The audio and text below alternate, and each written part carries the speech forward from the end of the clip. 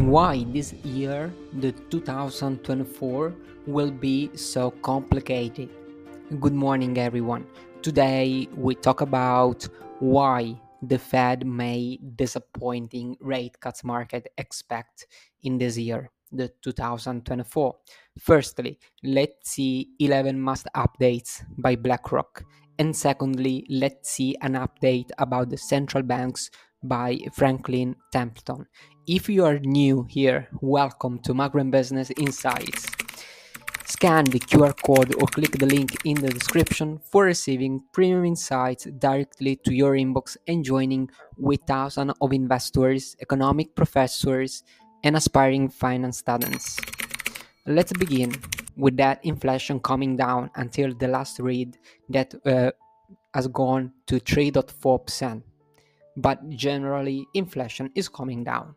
Risk assets ended 2023 on an upbeat note as the Fed appeared to make a big bet on inflation coming down and growth only gradually slowing. Markets interpreted the Fed's messaging as a green light for aggressive policy easing. The 2023 rally could keep going well into this new year as inflation cools further. The US 10-year Treasury yield closed the year roughly where it started at about 3.8%, masking a major round trip between 3.3 and 5%. Let's move on to a really nice sentence. The soft landing is possible. And if you look this chart, okay, we have the labor market. And the question and the doubt is soft landing or reacceleration. And in this chart, you can see the change in total non-farm payroll that it seems the last 3 months of the last year, it returned to reaccelerate. Markets interpreted the Fed's communications around a potential peak in US interest rates as opening the door to sharp rate cuts as inflation falls. On the other hand, we have BlackRock that expects inflation to ease close to 2% in 2024 as consumer spending normalizes from the pandemic and goods price fall. Markets pricing in a perfect outcome is a big macro bet. A soft economic landing is possible, but the range of potential outcomes is wide in the new regime of greater macro and market volatility.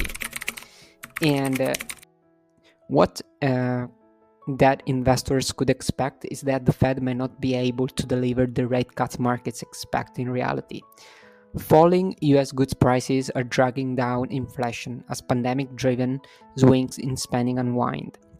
And this chart is really clear. This is the market scale back rate cut bets in just 5 days, guys.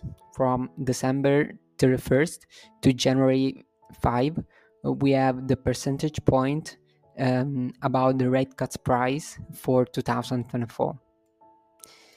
And BlackRock thinks that inflation is set to rollcoaster back near 3% in 2025 as the goods price drag fades. They continue to see a geopolitical fragmentation, bolstering inflationary pressures in coming years.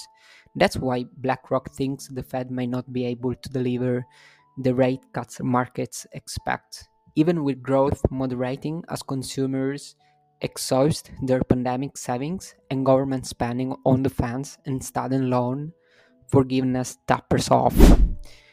The big question for risk assets is when they might start to reflect this outlook in 2024. And what we have seen in the last period is that the Fed has gone with an unexpected shift in tone. The Fed's projected 75 basis points for 2024 may not be quite as aggressive as market expectations, but given that the peak rate is now lower and the rate cuts are more front-loaded, the Fed's dovish bias is clear. Whether the Fed was right to pivot so soon will depend entirely on the trajectory of inflation and employment. There has been very little in incoming economic data over the last few months to warrant such an expensive change in the Fed's narrative. It is therefore premature to declare victory over inflation and signal rate cuts so soon, while Franklin Templeton still believes that cuts in the second half of 2024 make more sense and not March, as the market are expecting right now. An earlier start to the easing cycle wouldn't come as a surprise given the Fed's sudden change in tone. Let's move on to the ECB narrative on the other hand. The ECB is waiting for labor market data, right? The ECB continues to navigate the hiking pause began in September and signal that no turnaround will occur anytime soon. In contrast to the Fed, the ECB pushed back against market expectations of imminent rate cuts as it seeks evidence of a sustainable normalization process of inflation. Despite a quicker disinflation momentum in recent months, the focus on wage and profits data in the first half of 2024 implies that cuts earlier than the summer months remain highly unlikely and conditional only to an expected and severe economic downturn. Let's move on to the final Bank of Japan. Crawling toward normalization, it seems. The Bank of Japan maintained its ultra loose policy as well as forward guidance at its December meeting, dashing market hopes that were scouting for some hawkish signals. January is also when the Bank of Japan will likely again revise its inflation projections upwards, indicating clearly that inflation is expected to hover above 2% for the next 2 years. Given this backdrop, the Bank of Japan to embark on policy changes this year, starting with a change to forward guidance and discontinuation of the yield curve control framework. A possible divergence with the Fed will help the yen, but the Bank of Japan crawling policy moves thus far has only added uncertainty and volatility.